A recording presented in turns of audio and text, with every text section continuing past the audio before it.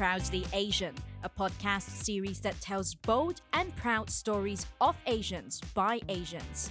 I'm Isabel Wong, a financial journalist who wants to uncover the many Asian stories around us that are waiting to be told. There's never just one way to look at Asians. This podcast will take you through a deep dive into the life stories, struggles, and triumphs of young Asians around the world.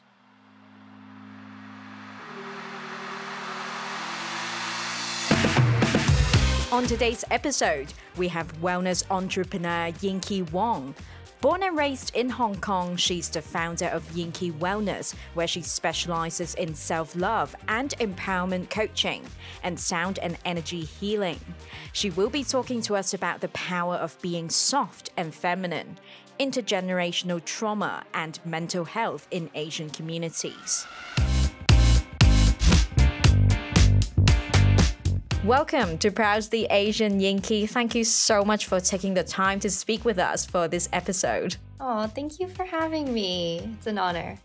Yeah, it's a great pleasure to have you because I still remember when I was brainstorming for episodes to be produced for International Women's Day month. I was basically thinking I must get a life coach, a wellness practitioner to give us perspectives in terms of the power in being soft and the power of being feminine. And I remember a while ago, maybe it was around last year, I came across your profile and I don't know why, I was just so intrigued by the content that you were putting out. And I remember you were also touching on some of the topics that I'm really interested in talking about. So I was so glad when, I think it was last month, you messaged me and you told me you knew about Proudly Asian.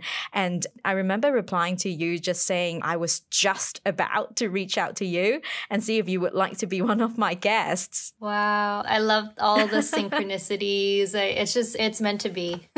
Yes, I agree. But to kickstart the conversation, I think our listeners would like to know a little bit more about your background. So why don't we start with the questions that I always ask my guests. Who are you? What are you? And where did you grow up? Yeah, sure. Yeah. Thank you for holding space for this. And, I think the reason why I reached out was I felt the work that you're doing is so important. So thank you firstly. And a bit about myself. So my name is Yinky Nicole Wong. I was born and raised in Hong Kong, and then I lived in New York and even Madrid and London before coming back.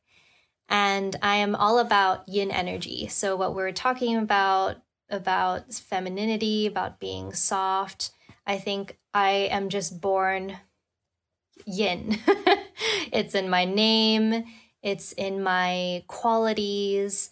I am a firm believer of balance. And I think what I've been seeing is that there's a lot of yang energy. So I think a lot of, not to presuppose that people know, but I think from Chinese culture, we talk a lot about yin and yang. And I think that as a culture, we often discredit yin, that we think that, it's weak, it's lazy, rest is not productive. But actually, we just need so much of this balance. And I feel like for me, these are the times that I've been able to really grow when I invest in this yin part. And this is what led me to my journey and my work now, being a holistic health practitioner and also coming into sound healing and coaching. It's quite a journey because I know previously you did not just start off as a wellness practitioner. You had a previous career, which we will get into a little bit more when we talk about the journey that led you into starting this wellness practice. But just you mentioned you were born and raised in Hong Kong and obviously lived in a lot of cities. But I assume that you grew up in a Cantonese household. Is that correct? Yes. So what was the experience like for you growing up in a Cantonese household? It is definitely not easy. There were many expectations of, I guess, what I should be, what kind of career I should pursue, how I should behave.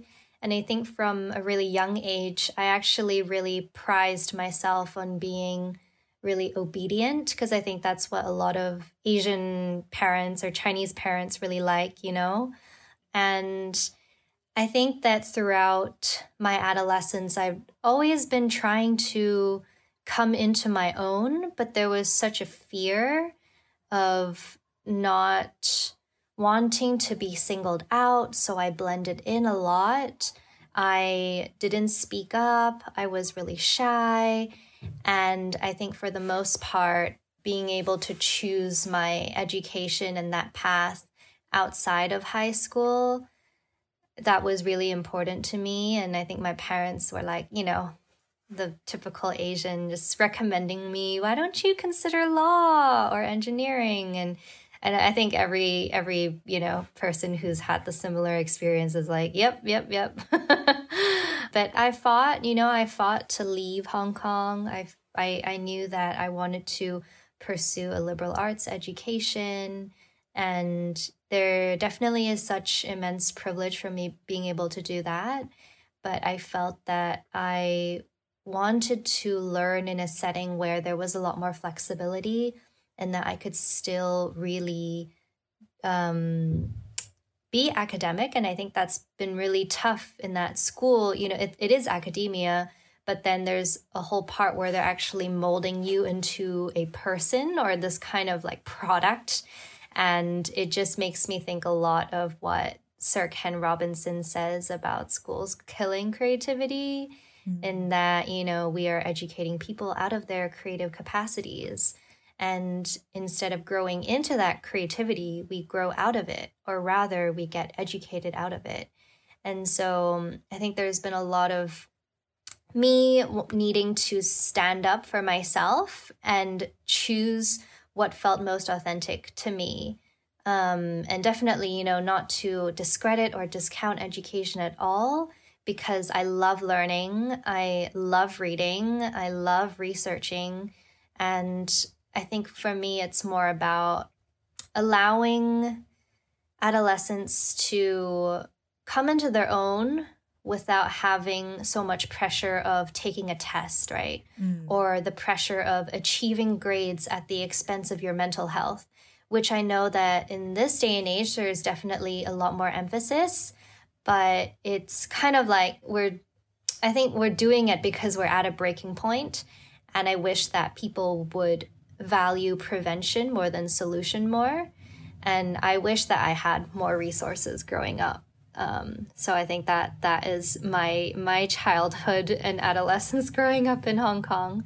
But, you know, as tough as my parents were, I'm grateful for them. It's always like a bit of a kind of like a I don't know, like a push them, like me pushing them. Yeah. Yeah, I can imagine there would be a lot of Asian listeners, particularly around the world, who could kind of relate to the experience that you just mentioned there, because we all went through having Asian parents, and a lot of the times the expectations coming from them and the pressure are quite similar. And I also like how you specifically mentioned your experience related to education, and you were mentioning how a lot of the times schools were really trying to create students according to a certain set of standards, putting them into like molds. Because I think it's only until recently when schools might celebrate diversity a little bit more, or like even talk about the concept of mental health. But I think back in the day, even for myself in middle school, no one would actually care about the concept of mental health, or like if I would have to go see a counselor regularly, like people would be labeling me as a problem student. So I definitely appreciate the normalization of mental health a little bit more these days. So it seems to be a little bit easier on school kids as well, because quite frankly, being a teenager back then really sucked. Yeah, I hear you on that. And I had I'm, really sorry to hear about your experience. And I unfortunately have to say that's something very similar to what I experienced. And I just wish that this wasn't the norm. Gladly that there has been shifts and changes. But yeah, I just remember at my school, we had kind of like a counselor's office, but it was in a specific nook. And you just can see anyone who's going in and out of that room. So you're not going to want to go in there if you know that people are watching you and seeing like, oh, this person went into the counselor office. It just deters you a lot more. So I completely hear you on, I think, what we're doing here, even just talking about this is so important too. And just knowing that this is, just being made to feel that what only mattered were our grades. I think that is very detrimental, very dangerous. And just, I think it's been so harmful, so harmful. Yeah, definitely. I agree that the school environment itself could be quite harsh to teenagers because at one point they have to deal with parents and teachers' expectations while trying to fit in and trying to, get along with their fellow classmates and not look uncool. But at the same time, they're also trying to figure out who they are. So it's immense pressure on teenagers. But we could talk more about how young people could cope or be more aware and heal from those situations later on. But now I would like to talk a little bit more about the work that you are currently doing, because I think our listeners would like to know exactly what kind of services you're doing right now and what is Yinki Wellness? Yeah, sure. So my Chinese name is actually Yinki, and for the most part of my life, I actually went by Nicole. But I think just with these few years, I decided that I wanted to honor my culture a lot more, and that's why I chose the name Yinki firstly. And generally, Yinki Wellness and Coaching is a wellness brand that provides support, accountability, and relief for stressed out busybodies. And I use a few different holistic healing modalities, and these include sound healing therapy, which we will get a demo of later. I use empowerment coaching, which is something that has been incredibly just profound and phenomenal for me because I've been able to level up and shift my own mindset. And also Akashic wisdom readings. And this is something that is very, very spiritual and not everyone's cup of tea, but these are the three main things that have impacted my life in a very positive way. And a lot of what I'm doing now is to share and give back the things that I've learned and hoping that these can resonate with other people too, and offering personalized experience to help alleviate stress, to help one be in touch with their values and alignments and their passions, and to step into the person that they were literally birthed on this earth to be, and bringing them back to their wholeness. A huge philosophy of mine is that we are all innately and inherently born whole, but we just forget because of so many things that are happening to us, within us. There's so much noise that gets in the way of who we are, who we truly authentically are at the core. And so, I think for me, it was important to start this business. It felt like a life calling and a true passion. And a fun fact is that yin, as we talked about earlier, stands for yin energy, so the balance of yin and yang. And qi is like qi, if Chinese listeners understand this, which means universal life force. And ki is the Japanese version of it. So when we hear Reiki, ki is energy. And so I love that even in my name that I was born with, it literally means yin energy. So this is what I want to share. It's beautiful. I mean, you're meant to be doing what you're doing, Yinki. And I mean, obviously what you just mentioned there, some of the listeners for Proudly Asian might still not be too familiar with the concept or the meanings of those, which we will get into a bit later. And of course, for everyone, there's got to be a start in terms of their spiritual and wellness journey. So I know you briefly mentioned that, but then how did the journey of spiritual wellness begin for you? Yeah, definitely. It would, for sure, would say it was my poor mental health. I had experienced depression, and it definitely came kind of towards the end of high school, but I definitely I wasn't aware of it. And again, as we were talking about mental health, like no one really talked about it. You know, everyone was kind of obsessed with like being fit for grad trip, and no one was talking about, oh, you know, like these exams are really, really messing with what's going on in my mind.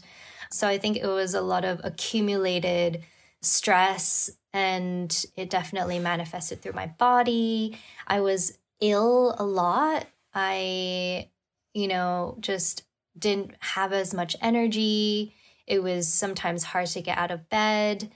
And I, luckily, with the support of my parents, sought clinical help. So, you know, we'll never deny the power of clinical help. But I personally wanted to also be in charge of my own healing. And healing back then was just like to get rid of this depression, you know, it wasn't this journey of like, moving into alignment and self-love. I was like, back then I was like, oh, that's like all like fluff. You know, like I was like, yeah. But it was, I think, you know, experiencing this depression, it definitely isn't easy and wasn't easy to talk about. But now I always think of it as this life-defining moment for me that made me take a hard look at what's going on and to really introduce radical self-care. So, and I think a part of self-care is just really understanding these concepts of being well. Like, I just love being well. I love having energy. I love being able to do what I love. You know, this is wellness to me. Self-love, you know, being able to talk to myself when I'm sad and not being like, oh, you know, bad word, but just be like, okay, you know, it's okay. Things didn't go as we planned, but you are safe, you are healthy, you know, and that's like the best way to move forward, because I think I definitely used to beat myself up a lot. And yeah, so I would say a lot of this just propelled me into diving into spirituality. And for me, a huge part of being spiritual is actually being brave and having the courage every day to choose love over fear. And that is insanely spiritual for me, because I didn't understand that before. And I think a lot of what I did was always in the choice of fear, you know, being fearful of like, okay, what will other people think of me? Fearful of, you know, what if I fail? You know, always just like, oh, what if this isn't safe? What if I took a risk? There's a lot of fear there. And so the more spiritual I've become, it's actually diving deeper into bravery, and it's opened me up to understanding religion more. And I think this is really important, especially in this age of new age, where there are people who are picking and choosing. But I think especially being Asian, it's a huge part of honoring my own culture, honoring Chinese culture, acknowledging the traditions of Chinese Buddhism, Zen Buddhism, instead of basically, bypassing these important concepts that a lot of people talk about, you know, just with meditation and yoga, but are just wanting to really pay homage to our ancestors and the beauty and the wisdom and the knowledge they've passed on to us. Yeah, I got to agree with you, you know, as I become more aware of what spiritual wellness means. I'm by no means an expert, but I only started exploring spirituality and spiritual wellness since maybe around 2 years ago, which was the beginning of the pandemic. I think that was when a lot of people started to get to know more about how to really breathe, how to meditate, because I used to be a person who would declare yoga is not for me. I can't do meditation. I'm too impatient for that. I went from that to this point where right now, I wouldn't say I'm an expert in that, but now I can actually sit down to meditate. And like you mentioned, to cope with fear, a lot of the times it's kind of based on the understanding of things happen for us, not to us. So that is one piece of wisdom that really stuck with me. And I gotta say, it has helped me a lot. But I think going back to your response earlier and also throughout our conversation, I was deeply touched by the statement that you mentioned. These days, what you're trying to do is also trying to show up as a person that you wish you had. But for listeners who don't understand so much about spiritual wellness, I'm going to play the devil's advocate here by asking, I mean, some skeptics or people who have no idea about what this is, they might say when they are trying to go for energy healing or going for these meditation sessions, they don't feel anything or they don't feel like they are healing. So can you explain to our listeners, what does it mean by healing, and how do we know if these sessions that we're attending are working or not? Yeah, definitely. Thank you for that. It's a really important question and one that I also grapple with, and especially at the beginning of my journey as well. For me now, what I have to share is that everything is energy. You know, even when we go back to science and physics, especially, we know that everything is energy, everything is vibration, as Einstein says. And I have this really amazing kinesiologist. Her name is Pauline Chan, and she shared with me that energy is like Wi-Fi. Just because you cannot see it or feel it, it doesn't mean that it's not there.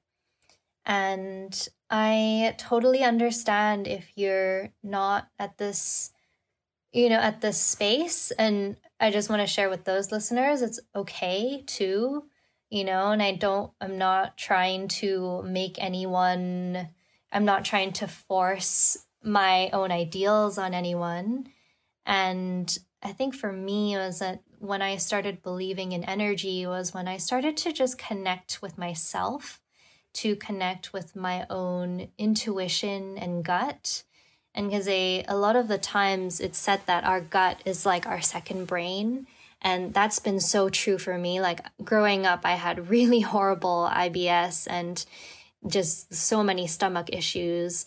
And a lot of it actually had to do with confidence. A lot of it had to do with not trusting myself.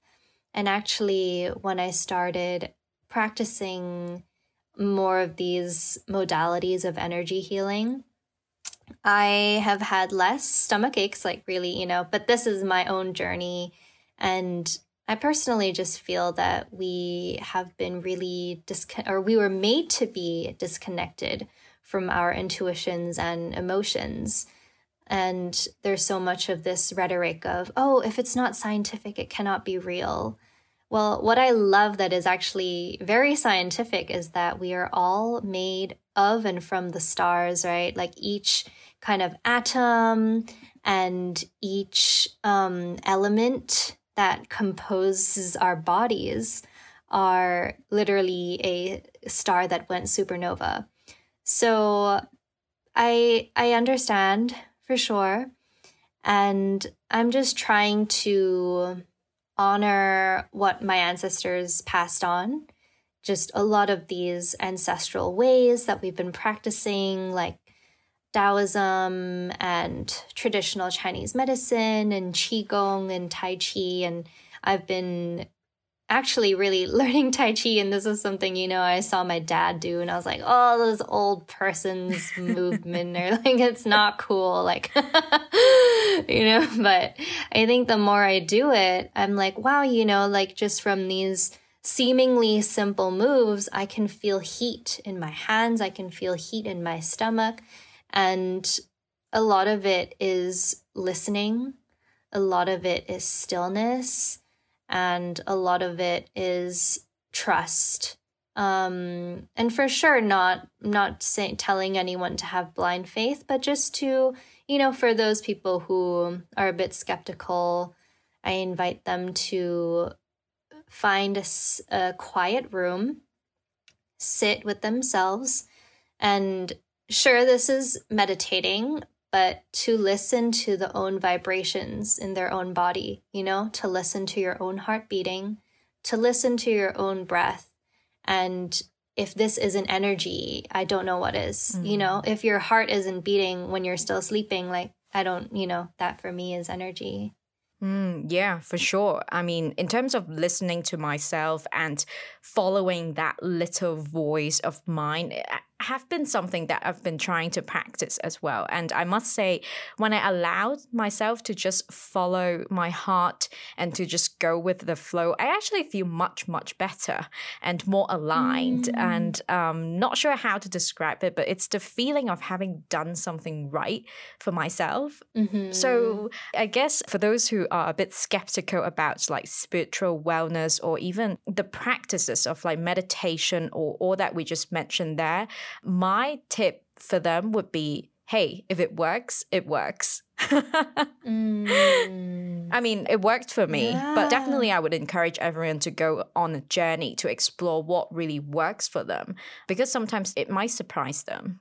Yeah, I really love what you said about that, about the heart. It's a feeling, right? Like when you're in love, there's no science, sure, there's matchmaking, but at the end of the day, there's no science to falling in love, right? Like these are things that are inherent. These are feelings that we have. And I think for me, what I've just been understanding is that the framework of science is evolving and changing over time.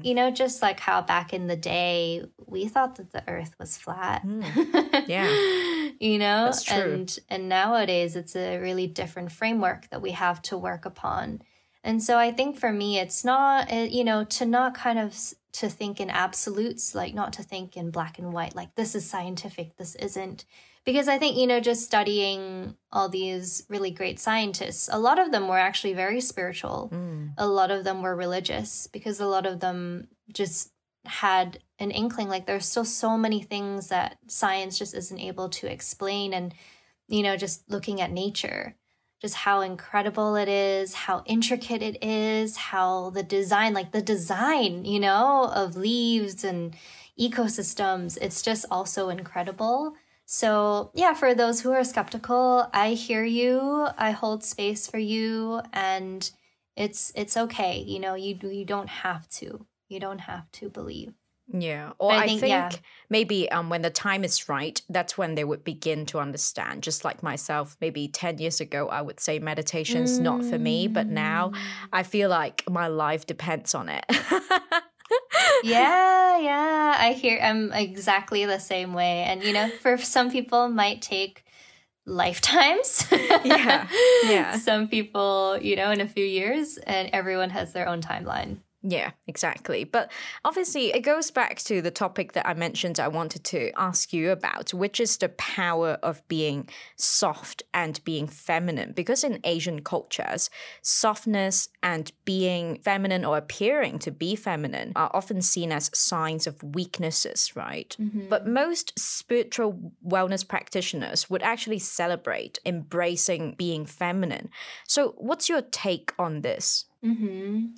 Yeah, I think these are the times where I actually look to Kuan Yin, the goddess of compassion, and she is soft, she is feminine, but she is so strong. And we see, these in the Qishan monastery, all these monasteries, like we see her, she's standing so tall, she's so bold, she's so beautiful.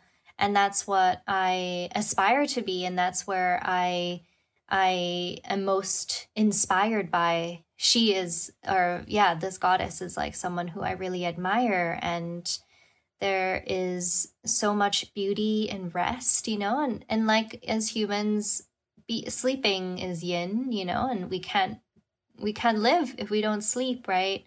And for me, it's a lot about balance. And for me, softness is about finding the grace to manage situations, and these are the people that I admire the most. And just realizing we can be bold, we can be assertive, but we don't have to yell. I learned that from an amazing Filipina healer. Her name is Melissa Baryang. I wanted to give credit. And it's a journey of understanding like how powerful softness is, but oh, we can just take water, right? Just a drop of it, seemingly harmless, right? But when you have a whole body of it, it's an ocean.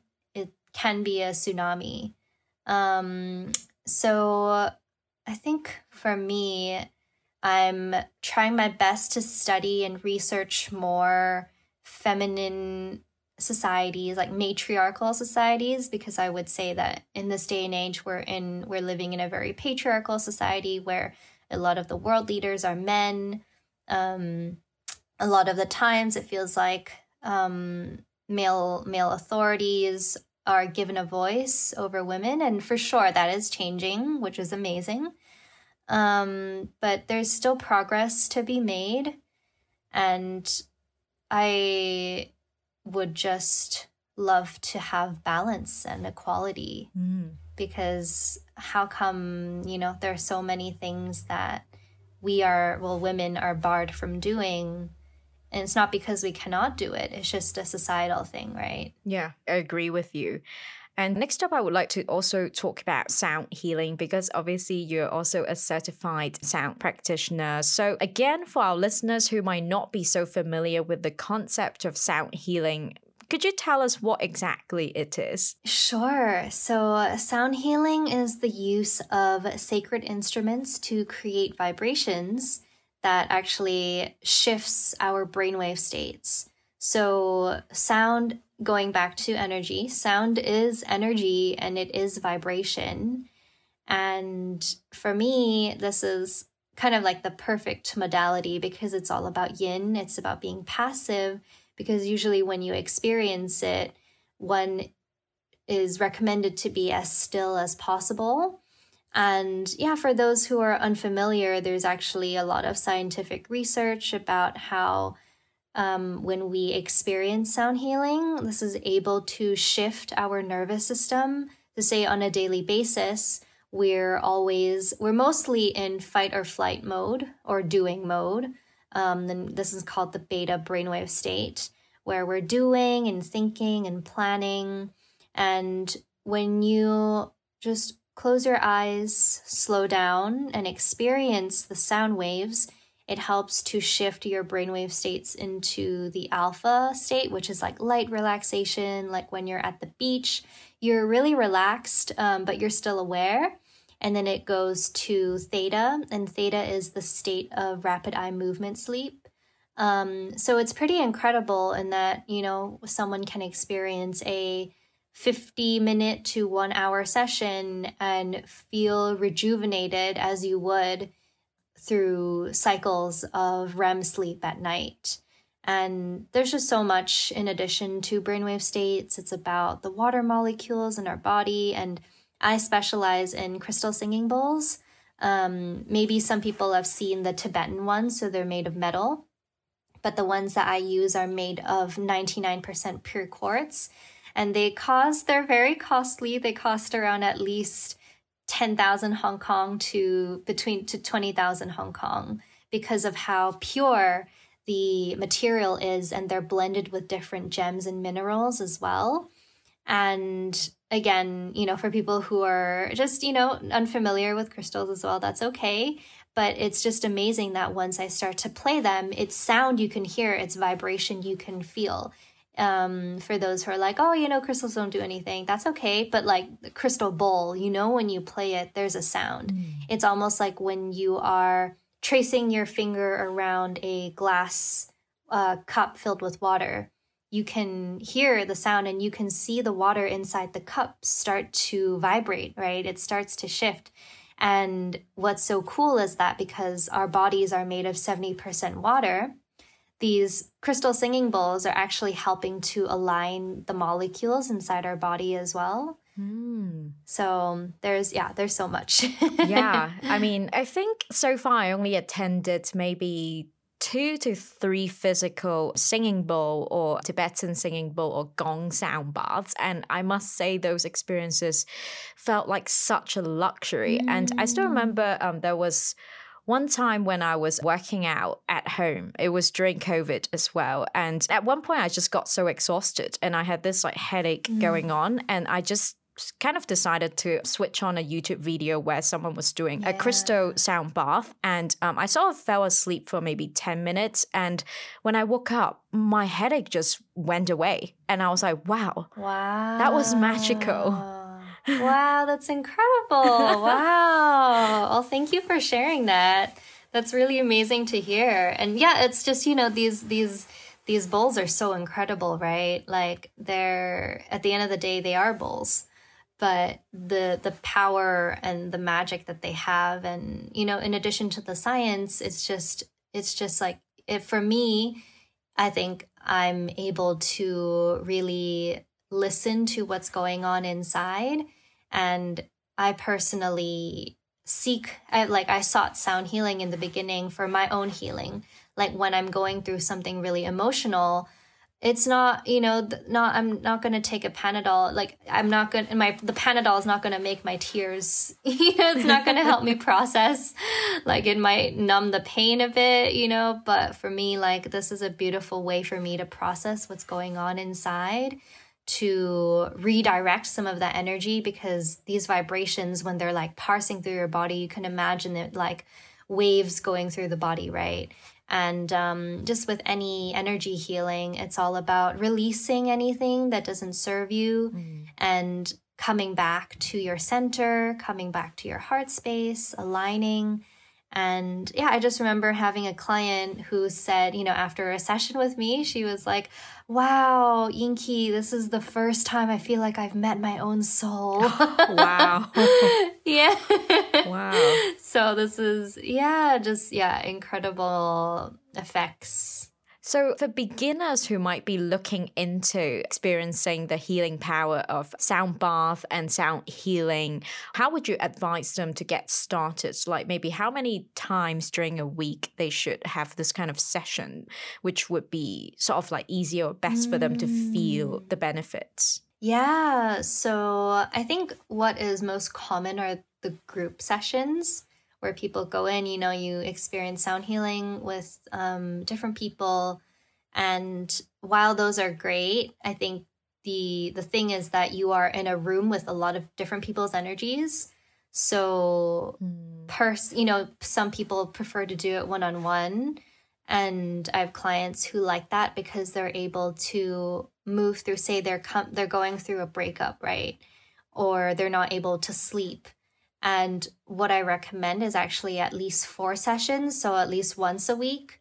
If you're going through something quite tough like that, or like grief, just needing that healing in that way, so that you can like see each week how your body is receiving it. Because it's always like the first time when someone receives it, especially in person, it can be quite foreign, because your body is like, whoa, what's going on? What are these vibrations? Like, we're just not used to it, right?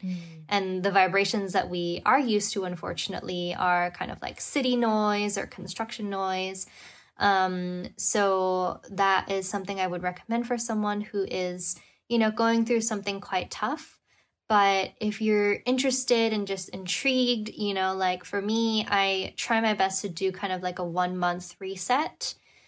Doesn't have to be like a daily thing, but for me, just to have that one time a month to help reset and release everything that I've been storing up inside.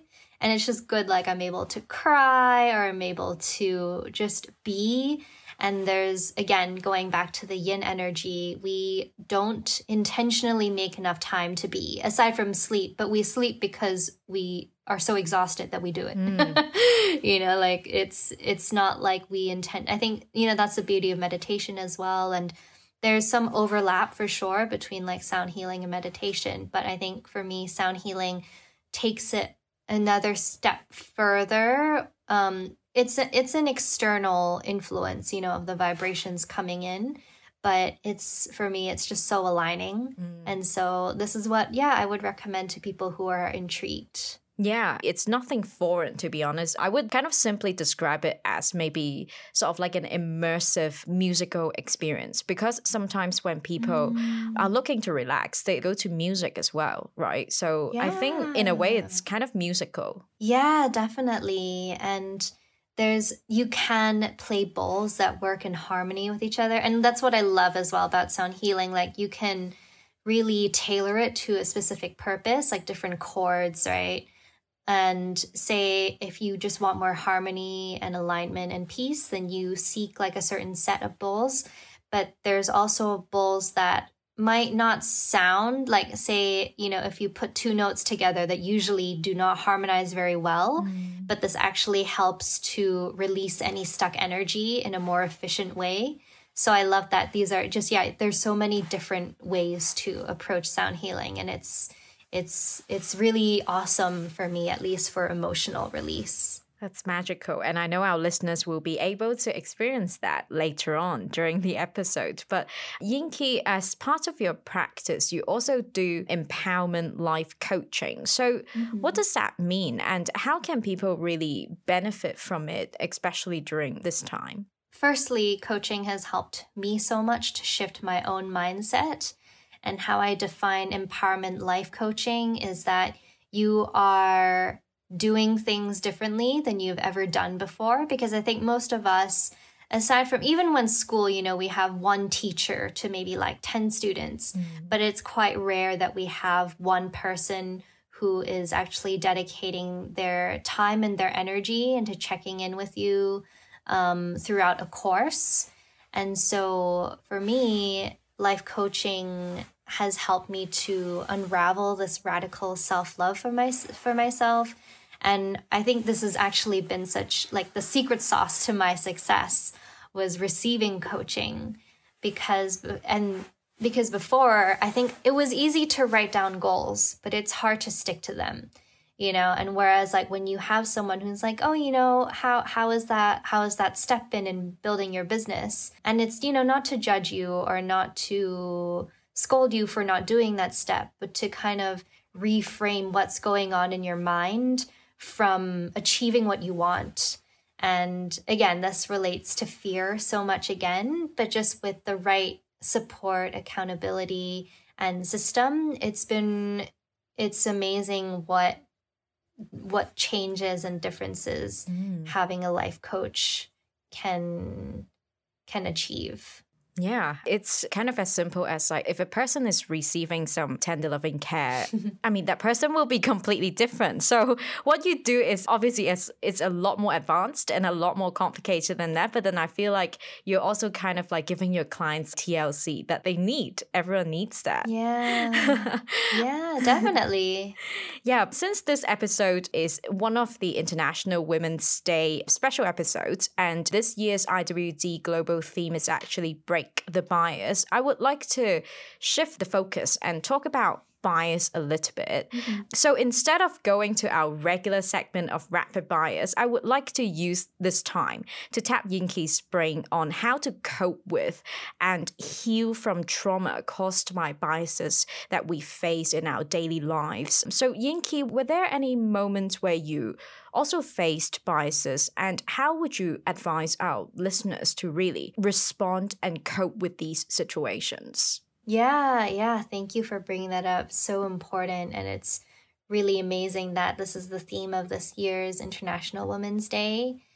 And so I personally have experienced a lot of these biases, which are, for me, firstly, naming what they are. A lot of these are microaggressions. And what I think we're talking about are, kind of like pinpointing things that seem irregular because of what you look like.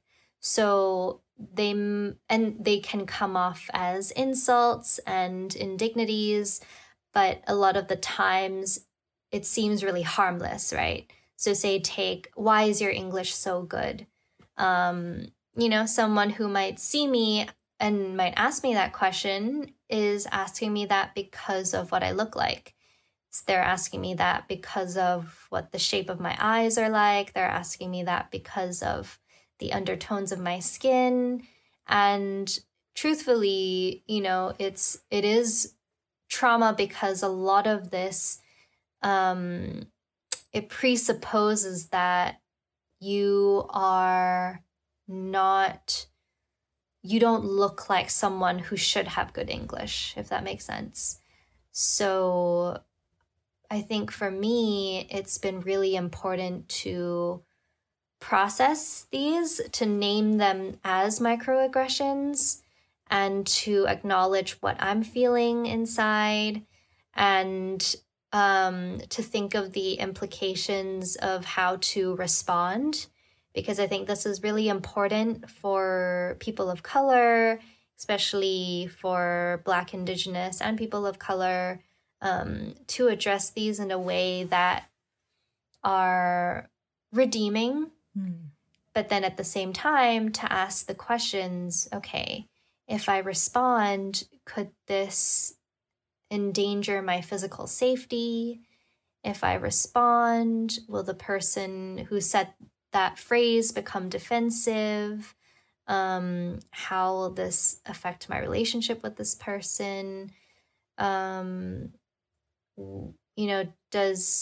If I choose to say something or not, does that convey I accept that certain behavior or statement? Or the one that is most important to me is, will I regret not saying something? And this definitely happens a lot. And this really prominent story, this very unfortunate story, was when I was in California and I was with my mom in a shop, and I think she was talking to the salesperson, and there was like a bit of a misunderstanding. And then so it was sorted, but she left the shop, but I was still like lingering around. And then I heard that employee say, "Oh my God, what is wrong with her?" Because he knew that our last name was Wong after registering. And I was really young at that time. I didn't really know. I just kind of brushed it off. But I think about that moment a lot. Because I didn't say anything. I wish I had, because to say what is wrong with her, it's using my last name to assume that something is wrong, and it's my whole culture. When you say Wong, you're not just talking about me or my mom, you're talking about all of my elders who survived horrible things, who were refugees, who did so many things to survive. And in this day, to have our last name reduced to something that is really insulting. And yeah, it just wasn't okay at that time. And it isn't okay now, but I'm really grateful to you for giving the space to talk about it, because this is the work and this is important. And to let, listeners who have experienced this to know that we're not alone, but also just hoping that, we can bring more nuance and sensitivity, and to understand that, okay, what someone seemingly said of like, what is wrong with her, is like a joke. It's funny, haha, but it's not funny to me. I'm like even like so many years after that, I still think about it, and that definitely shakes my self-esteem. So yeah, I think that it is important to address these. And if you do want to say something, which I applaud you, I am in awe of you, I think it would be important to say I statements. That has helped me a lot. I think this is just generally really good advice, even with people you're close with and with loved ones, to really share with other people how their actions made you feel, and to not judge them as a, not to judge them as like, oh, they said this, so they're a bad person. It's like we are all born whole, but sometimes we say things or we do things that might not be as in alignment because of whatever reason. But so it would be really helpful to say, when this phrase was said, or in my case, when you said, what is wrong with her, I felt really hurt because, and I would say, this isn't just my last name, this is ancestors, this is my culture, and like understanding like the beauty of what Wong means. And for me, it's the Wong in the yellow Chinese, like, and Huang. And, you know, it's like, oh, it signifies like the Yellow River in China, and like how there's so much history, and, you know, it's so layered. And so hopefully this phrase of like, you know, when this was said, I felt, can be really helpful for people who are open to addressing. Yeah, I definitely think this is a very important topic to discuss. And so I really appreciate that you are trying to give our listeners some tips in terms of how to respond or even cope with these situations afterwards. Because a lot of the times there are two layers in terms of addressing bias. The first one is acknowledging that everyone is biased, acknowledging the fact that we deal with biases a lot. But the second part of it is exactly what you just mentioned. Like, we need to think of ways to proactively respond, or respond in a way that won't put us in danger, and also communicate proactively to people who are contributing to the problem as for what exactly is wrong with their statements or their questions, which are very important. So thank you so much for bringing this up, and I hope that our listeners will be able to benefit from some of these tips. And I really do hope that the world would become a lot more bias-free eventually, because definitely for Asian people, I would say it's kind of like generational and also collective trauma that we have to deal with racism and bias on a daily basis. And there are people who actually think Asian people are born to having to deal with these. But no, we are all just equals. We are all born human, and no one actually deserves being treated this way or being subjected to microaggression. So this is exactly the point that I would like to point out throughout this IWD special series throughout the month. Finally, as we move on to almost the conclusion of the conversation, Ying-Key, what does it mean to be proudly Cantonese? For me, it is just firstly loving myself and my culture, which is something that, you know, just going off of the microaggressions and the racism that I think a lot of Asians have experienced, I definitely had this, you know, the bluest eye kind of experience, like what Toni Morrison writes, and that I wish that I weren't Asian. I wish that I weren't Cantonese. But the older that I get, the more I am actually really in love with this culture, really embracing the knowledge and wisdom passed on by our ancestors, and connecting with healed ancestors. So, you know, maybe we might not know them, but to know that we have come this far, and that there's so many hopes and dreams in our existence. You know, I think that's something that's pretty amazing to think about, that there is so much survival, you know, there's so much success, you know, in making sure that we are here today. So I really love that. And it just starts with practicing things that are innate to our own culture, even starting with food.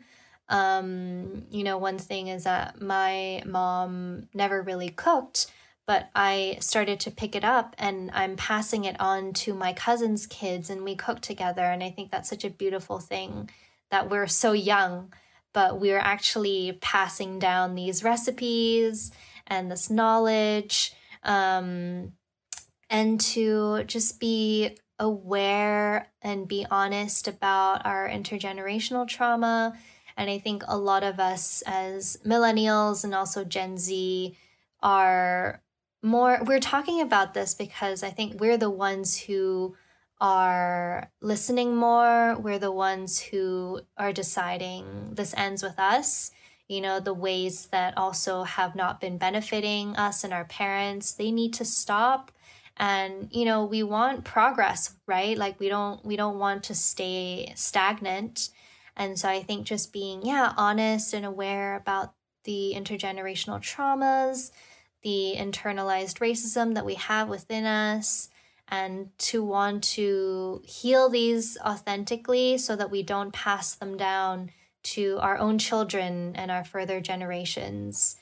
And yeah, for me, you know, just practicing traditions in our own cultures, starting to go to the temples more, starting to read in Chinese more. I know I'm really guilty of this. I don't read enough in Chinese. Same. It's just it's just so much easier to read in English. But you know, just making the effort. And yeah, just I love, you know, especially maybe not being able to or like having lived outside of Hong Kong. There were moments when I wasn't able to celebrate Lunar New Year, and now I go really all out, you know, because it's really amazing also to be in Hong Kong and celebrate this. Whereas when you're in the West, maybe you get, you know, you just go for a dinner, maybe there's a lion dance, and that's kind of it. Yeah, that's true. And it's beautiful. What you just said, what you just unpacked in terms of the meaning of being Cantonese Chinese, because I love particularly how you mentioned for millennials and Gen Z, these are the generations that bear the critical responsibility of resolving these intergenerational trauma. It's down to us to educate people what kind of trauma that our ancestors went through, and it's down to us to break that. Or just resolve that trauma. So a lot to be done by you and me, but I'm up for it. Yeah. Thank you for that. Thank you for being up for it. And thank you for being so encouraging as well. I think this is, you know, what I've just been thinking about a lot these days is that, healing, it's not easy, but it's so rewarding. Yeah. And you learn so much about yourself. And I think what I mean by healing is, you know, going over these beliefs that you previously thought that are holding you back, or things that your parents are saying that, you know, not to defy them, but to like have a double take and be like, oh, is that moral? Is that right? Like, just because they do it and they've been doing it for so long doesn't mean that I should too. And then holding space for your own emotions, right? Like, I think, again, we're taught to not cry, or we're taught to just suppress. Like, I think Chinese people are so good at suppressing our emotions, you know? That's like, true. It's so much about face. It's so much about, you know, not revealing, right? But then it's like, you know what, well, like, is this true? Like, is this how it has to be, you know? And for me, I've decided like it's not, and I'm really grateful that like the relationship that my partner and I have, we are really honest about these things, and we hold space for each other when times get tough. And, you know, instead of like my kind of parents' way of usually doing it is like, you know, don't mention it, pretend it didn't happen. Like, we give space. And I think a lot of listeners are like, oh, that is too true. Yeah. But yeah, I think, you know, for us to do the work, I think that's the most important. Beautiful. And Yinki, finally, I know that you have very kindly prepared some gifts for our Proudly Asian listeners. Yes. So could you tell us about what they are, and what is it that you decided to share with our listeners, and how can they find you? Yes, amazing. So in addition to this beautiful sound healing and meditation that I've included, I would love to offer the first 8 people who sign up to this for a complimentary 1-hour coaching session. And this would be helping to uncover what has been holding you back, to receive support and accountability on certain goals that you want to establish, and also to cultivate authentic self-love so that you can step into the vision of who you want to be. You can find me on Instagram at Yinki, YINKI_wellness, or my website, which is yin-ki.com, or through email, which is connect, so CONNECT at yin-ki.com. Great. Thank you, Yinki. And today we're going to end the episode with this beautiful, de-stressing sound healing session prepared by Yinki. Enjoy, everyone. Relieving stress from the day, meditation, and crystal singing bowl sound healing session.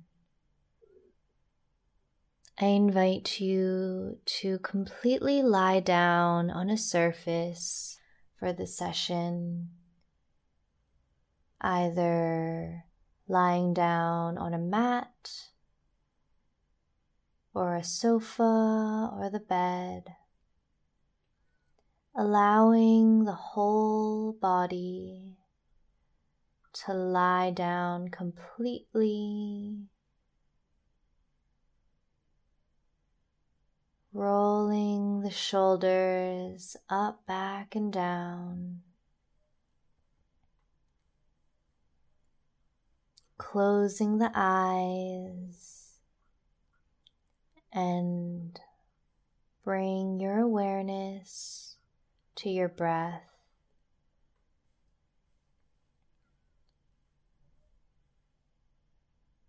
Inhale for 1, 2, 3, 4.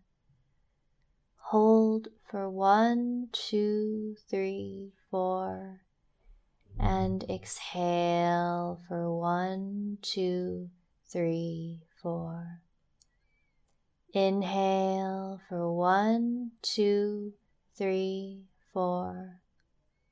Hold for 1, 2, 3, 4. And exhale for 1, 2, 3, 4.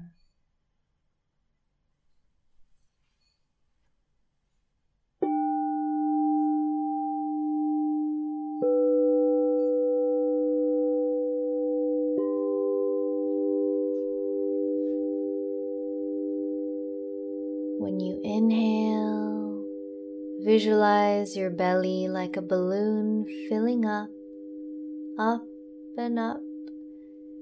When you pause, visualize the balloon in a round shape. And when you exhale, completely let go and releasing all the tension stored up inside the balloon.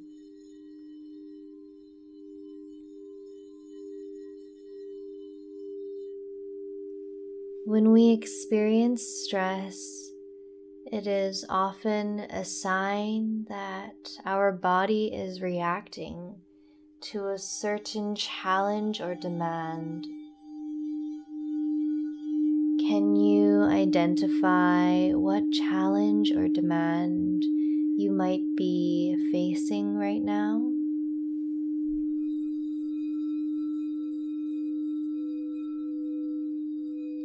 Can you identify where you might be feeling it in the body?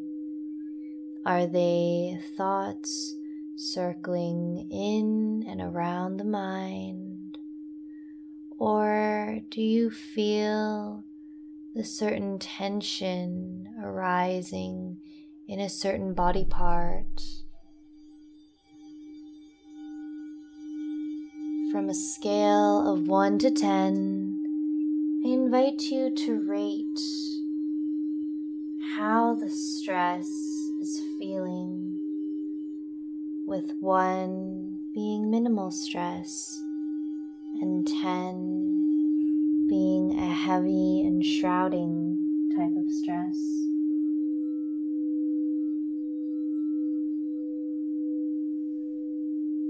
When we're able to identify what is coming up in the body, we're able to invite a sense of detachment through our acknowledgement and awareness.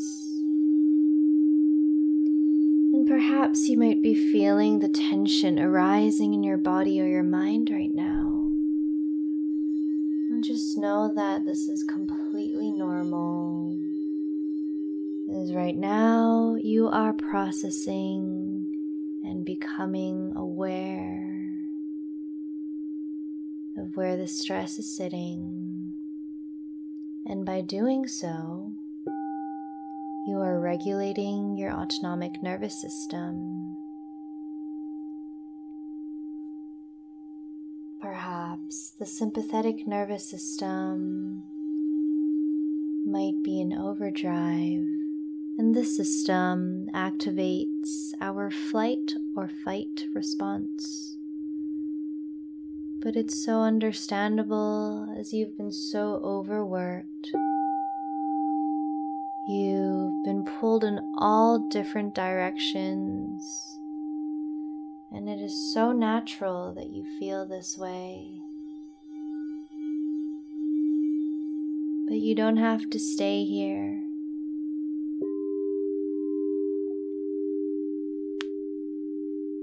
Returning our focus to our breath. Inhaling for 1, 2, 3, 4. Holding for 1, 2, 3, 4. And exhaling for 1, 2, 3, 4. When breathing in, visualize a pure and clean, positive white light that is entering through your nostrils, down through the throat, through the lungs, and into the belly. And as you exhale, release all the stuck energy, release all the tension and the stress from the day. Breathing in, breathing out to release.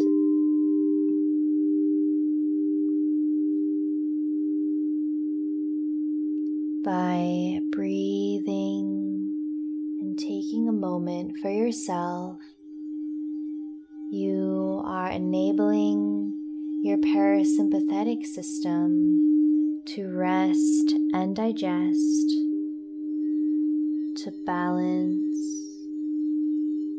to heal and restore.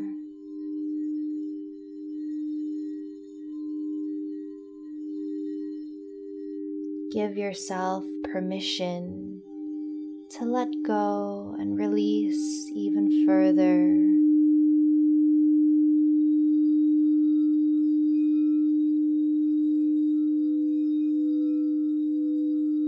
Sometimes we accumulate energy that doesn't serve us, whether it be from other people,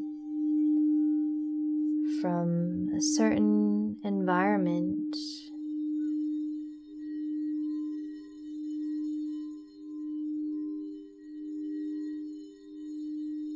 or maybe from a specific circumstance.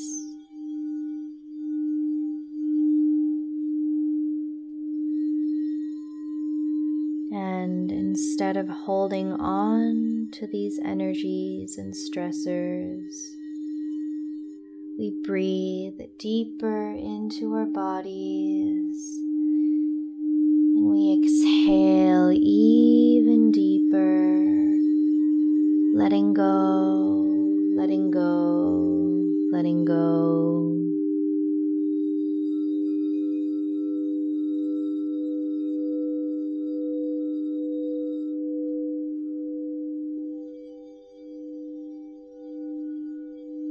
In this moment, I invite you to give yourself permission to fully release, letting go of what you don't need.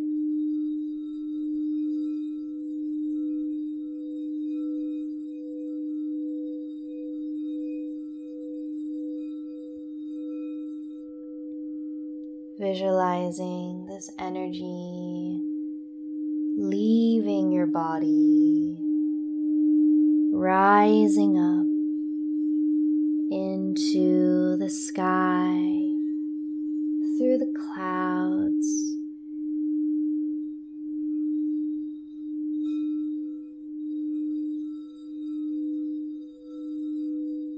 sending it far, far away, out of the earth, into the darkness, the void of the universe.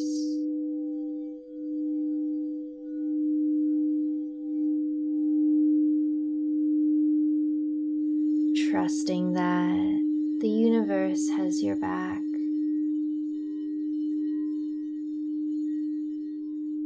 With every effort that we make to release, the universe sees our efforts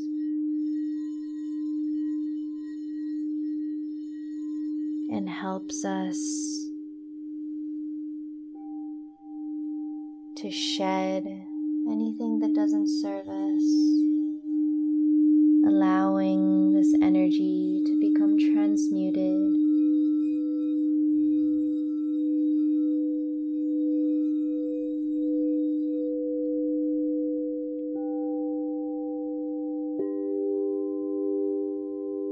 And when we make space, we can invite nourishment